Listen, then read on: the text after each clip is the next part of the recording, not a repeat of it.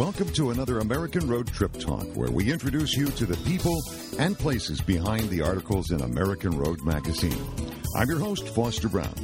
The summer 2013 issue of our magazine features the theme, Neon Sights That Keep the Night Bright. In the Motoring the Mother Road column, I wrote about an ambitious neon heritage preservation program led by Jim Thole, a member of the board of the Missouri Route 66 Association. Be sure to check out the magazine issue for great photos and more details. In 2008, a terrible windstorm blew through St. Louis, Missouri, and nearly tore down a neon sign which had been a local landmark. Jim Thole and his fellow committee members sprang into action, and the Neon Heritage Preservation Committee began its crusade to turn historic neon lights back on Route 66. In our final podcast in this series, Jim Thole will introduce us to the other members of the Neon Heritage Preservation Committee and reveal how they got the sign owners to allow their signs to be restored and take a look to future preservation.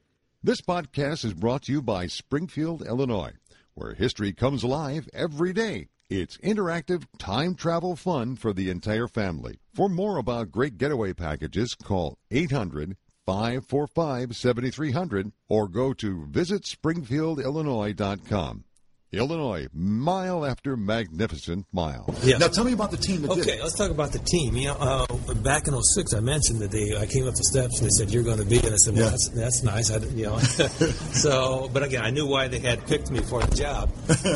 One other guy who's really interested in neon, besides myself, is Bob Gale, Gehl.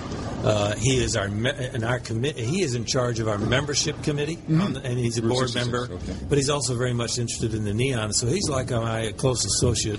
We call him our team advisor.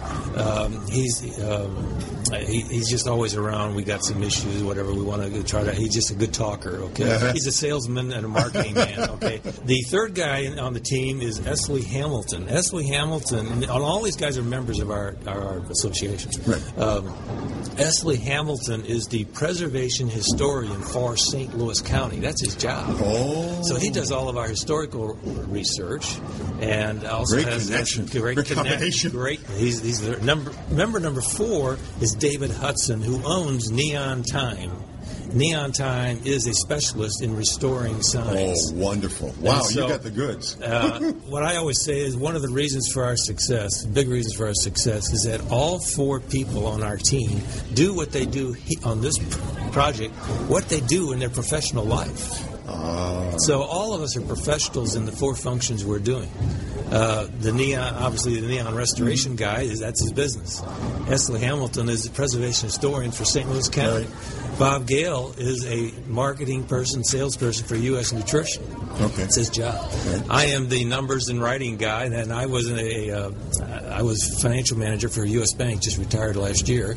Did a lot of numbers work, a lot of writing. So I'm the numbers guy and the grant writing guy, and I'm the quarterback for the team. So great. Wow. So that's an incredible team that is. Yes. These are the ones who have been behind the restorations of these different projects. Wow. Yeah. So we've had the same team since day one. Looking ahead, what's your next goal? What's your next project? Our next project is going back to Illinois again. We're going to collaborate with Illinois. In Litchfield, the city there, or actually one of the leading residents, and more than the city, has led the way toward building a Litchfield Heritage Museum and a Route 66 Visitor Center combined. Oh, wow. And it is directly across the street from the Ariston Cafe, which is one of the big Route 66 icons in Illinois. Directly across the street. Oh, excellent. And it was a piece of vacant land. It was a former gas station. The little gas station was torn down years ago, which is vacant land. So they bought it, figuring, well, it's right across the street from Ariston. It's a perfect place for this. And it was the perfect place. Now, interesting, the person who bought the property, the leading person I'm talking about, went in, she negotiated with the farmer owner, bought the property, and then she went back to the group. She said, I got the property. It's we're ready to go. And when Nick Adam, the owner of the Ariston, says, and what about the sign? Well, I didn't buy that thing. What do I want that for?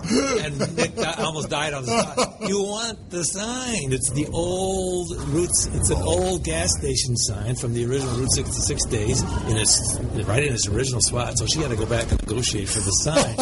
But anyway, that's what our project is, to restore that gas station sign outside the Litchfield Museum. That's excellent. And do you think that'll be done then for 2013? That'll be 13. That'll be the relighting. Yeah, we're doing it's a cycle. I mean, we apply for the grant in the first 3 quarters. And then we have to wait for approval. First 3 months. Not quarter. First 3 months is when we apply, you fill out the application, apply.